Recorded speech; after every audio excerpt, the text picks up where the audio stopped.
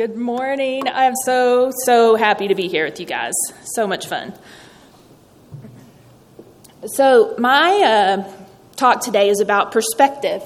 So we're talking this semester about how. That's our theme in chapel, how. Well, this is one of my hows. Sometimes I have to change my perspective. And so I wanted to talk to you a little bit about that. I am Lacey Richardson, if you don't know me. I teach in the School of Business. I teach accounting. And yeah, we do accounting. Everyone should know that. And I am married to Raymond. We've been married for over 20 years. He's sitting over here in the front. He works here too. He's worked here longer than I have in the front office. He raises money for the university. Woo! Yeah, we like that too. And we have two amazing kids. Leah is a junior in high school and Ryan's a seventh grader. So let me start first with just a definition of perspective. So a couple that I found in good old Merriam-Webster. A mental view or prospect, or the interrelation in which a subject or its parts are mentally viewed. So think of it as a point of view, a perspective. So let me start with a story that illustrates the different perspective between a mother and her 6-year-old son. Okay, so Ryan, when he was 6, was playing Little League baseball, and it was getting time for games, and so like a good father does, Raymond took him on a father-son trip to the sporting goods store to get, protective gear. And so Raymond takes him, and they have this father-son bonding over baseball, underwear, and a cup, okay? He's 6. So they get this underwear with a pocket in it, okay? Girls, I know y'all know what I'm talking about, but it has a pocket, you put the cup in it. You need it for baseball. So he was really proud of this underwear. So the next morning, we're getting ready for school, and I hear him yell from his room, "Mom, can I wear my baseball underwear to school today?" And I said, "Well, Betty, you better not because you have a game this week and I don't want to have to wash it again," and, the mom stuff. And he goes, "Oh, man." And he comes out of his room he wears a school uniform to school. So he has this cute little polo on and khaki shorts and a very large bulge in his pants. And I said, what's going on? And he said, "Well, I figured out that this pocket in this underwear is a really awesome place to hide my candy." Yeah, he did. So he had his underwear stuffed full of candy, and he had the cup on top of it because he said the cup keeps the candy from getting broken. So perspective, a 6-year-old boy, in his mind, he's thinking, this is amazing. No one's going to ever know I have candy in there. And for me, I'm thinking, was he going to sit in class and reach into his pants and pull candy out? So I don't know, 6-year-old Ryan and his mother. So let me show you a few pictures that illustrate perspective. So these pictures were taken here on this campus this summer, a summer camp, and not pictures of the underwear. Sorry, I should have transitioned a little better there. So these are some pictures that were taken at a summer camp called Summer Excitement that's on this campus, and they were actually doing a lesson about perspective, and so they had to take some pictures. So you can see this one looks like the giant Shap is chasing them. All depends on your perspective, right? So let me go back. Sorry. So this looks like he's spewing water from the fountain. This is Ben Hawley. This is Dr. Hawley's son, one of his sons, and he's sitting on a minivan in the background. So these guys, they actually have their feet on the wall and their backs on the ground. Yeah. So see, that's a building where their feet are, and that's the ground but they made it look like it was the other way. Perspective, right? So this is somebody's rear end. And a lot of kids, they said, I asked my daughter about this picture because she's actually in this picture, and she said, Mom, it was like he was sitting on us, but that's not what it looks like to me. But this one, it's a little hard to see it there, but there's, a big person and a tiny little person holding his hand. It looks like a giant and a tiny little boy. And here's a whole group in a dump truck. I think, let's see, I can't remember if this is the last one or not. Oh, yeah, this is the last one. So perspective. It all depends on your point of view. If you were looking at these pictures instead of there in person, you might think something different. So a third definition of perspective is the capacity to view things in their true relations or relative importance. True relations or relative importance. So I want to start here. I want to show you a movie clip. So some of you may know this movie clip. If you do, don't whisper to your friends. Don't tell what's about to happen. Don't take away my glory here. I got a point to make. So here we go. She says. So this lady's perspective is really different from the guy who's on the ground. Okay, she thinks that this guy has just chased this truck and hung out the window and been punched and beat because his truck was stolen. But look at the real perspective. I'm not worried about the car. Big difference, huh? So you think this guy is risking his life to save his truck, but he's risking his life to save his baby. Really different perspective. Raymond and I have, like I said, we've been married for 20 years. We had celebrated our 20th wedding anniversary in May, and we took a trip to Sedona, Arizona. Thank you.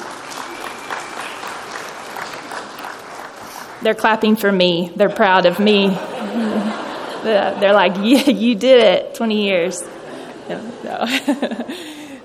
So 20 years. We went to Sedona, Arizona. It was beautiful. We spent a week there just without kids, and it was lovely. And we took one day to go to the Grand Canyon. We'd never been to the Grand Canyon, so we took a day, and we decided we were going to hike. We weren't just going to go see the Grand Canyon. We wanted to get down in it. So if you've ever been there, there's one trail called the Bright Angel Trail. You can choose different distances depending on how far you want to go. And we had decided we were going to do the 6-mile hike. So it's 3 miles to a rest house and then 3 miles back out. Okay, so we decided we were going to do this. So look how cute and non-sweaty and happy we look before we start. So this is about 9 o'clock in the morning, and I even have like a tank top on and then a shirt over it, and we're just look so happy. We're about to start. And so we take this hike. And so this next picture is us at the 3-mile rest house. So you hike down. It's down into the canyon to the rest house. Okay, so we had gone 3 miles. We had packed a lunch. We're sitting there eating our lunch. We still look pretty happy. Raymond's making a silly face, but you can see he's got his sleeves rolled up. I've got my outer shirt off now. I'm in the tank top. We've got some sweat glistening on us now, and we've gone, and we're pretty proud of ourselves. We've done 3 miles. It's taken us about an hour and a half to hike down into that rest house. So the rest house is 2,120 feet down. Okay, so we had hiked 3 miles and 2,120 feet down, and we're enjoying our lunch. But there's only one way out, okay? It's 2,120 feet up, okay, and 3 miles. And we were feeling pretty proud of ourselves. People say that had told us you need to allow for about double the time it takes you to get down there to get back out. It had to take us about an hour and a half to get down there. And we thought, surely we don't need 3 hours to get back out. We did. We needed 3 hours to get back out. It took us about 4.5 hours total to get out. It was a lot hotter. It was a hotter part of the day. There wasn't much shade on the way out. And there are steps on the trail, but they're very deep and they're very tall. So you have to step way far up and then kind of to get up the step. And going down, it doesn't feel as hard. But going up 2,120 feet is hard. So here's a picture of me, how I felt. So I found a little bit of shade and a rock. I had a walking stick, and I told Raymond, please, just let me lean on this rock for a little while.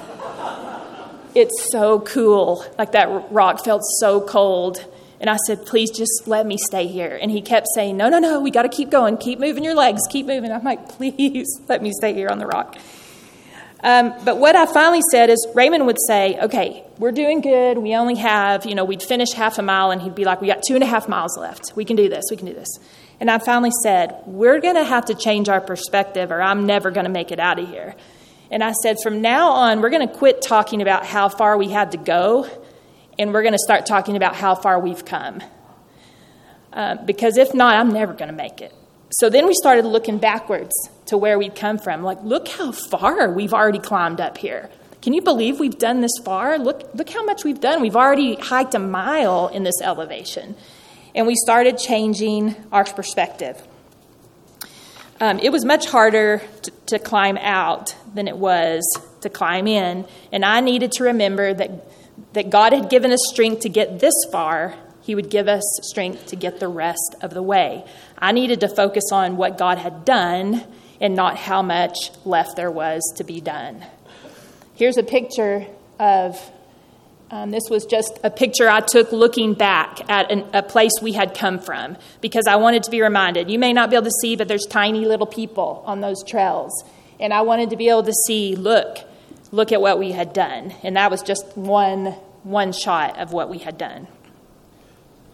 I needed to stop focusing on the temporary, the pain, the sweat, the heat, the really talkative and cute people that were walking down while I was walking up.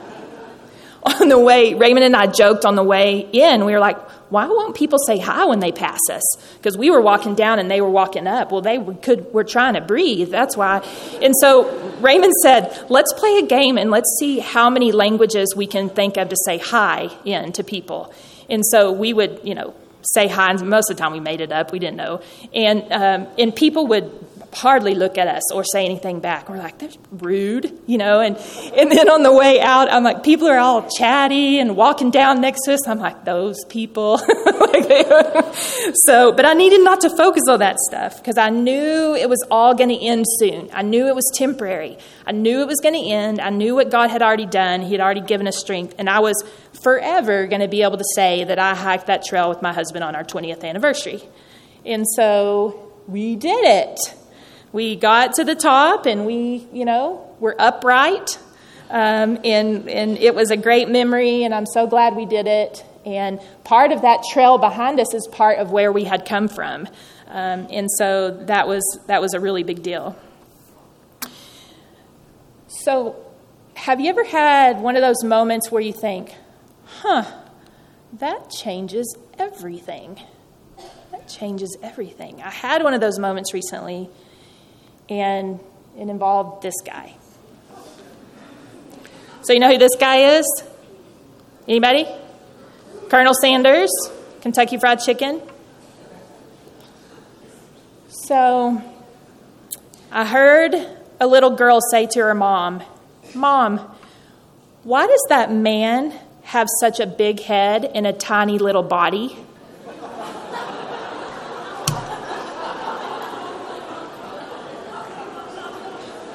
Have y'all ever seen that before? It's a bow tie, but I can't unsee that now. It's a huge head with a tiny body. I can't not see it. It changed everything. Now I'm like, that changes everything. Just that one sentence I heard. I'm sorry, I did that to y'all now. Now every time you see it, you're going to see that tiny body. I'm so sorry. But really, what about this?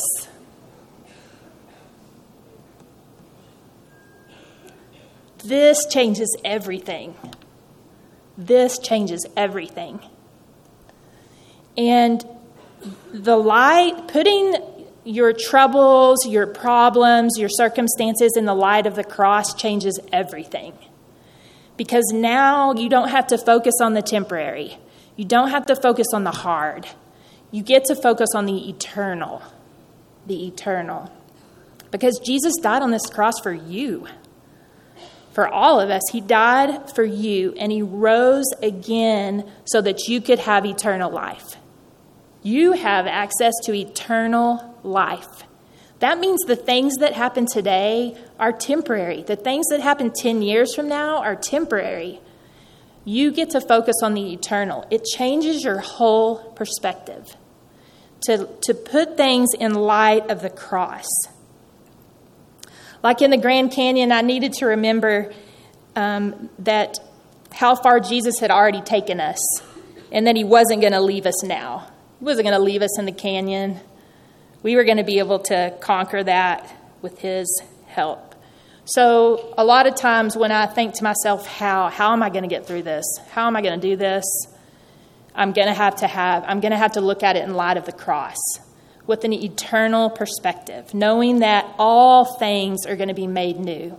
All things, there won't be sorrow and pain in eternity. And knowing that this trouble is temporary and it changes everything. Sort of like the Colonel Sanders deal. It changes everything in the light of the cross. Colossians 3 verses 1 and 2 says, "Since then you have been raised with Christ. Set your hearts on things above where Christ is, seated at the right hand of God. Set your minds on things above, not on earthly things." An eternal perspective. I'm going to end with one thing. I had a poem shared with me a while back. And hang on, we're not going to end on this sour note. There's a good ending. But I want you to see this poem. This is how it is in the light of the world. Okay? I'm very ugly. So don't try to convince me that I'm a very beautiful person. Because at the end of the day, I hate myself in every single way. And I'm not going to lie to myself by saying there's beauty inside me that matters. So rest assured, I will remind myself that I am worthless. I'm a worthless, terrible person. And nothing you say will make me believe I still deserve love. Because no matter what, I'm not good enough to be loved. And I'm in no position to believe that beauty does exist within me. Because whenever I look in the mirror, I always think, am I as ugly as people say? The world tells you this a lot. But this same poem in the light of the cross, if you read it from the bottom to the top, it's a completely different perspective. It says, am I as ugly as people say? Because whenever I look in the mirror, I always think beauty does exist within me. And I am in no position to believe that I am not good enough to be loved. Because no matter what, I still deserve love. And nothing you say will make me believe that I am worthless or a terrible person. So rest assured, I will remind myself there is beauty inside me that matters. And I'm not going to lie to myself by saying I hate myself in every single way, because at the end of the day, I'm a very beautiful person. So don't try to convince me that I'm ugly. You are dismissed.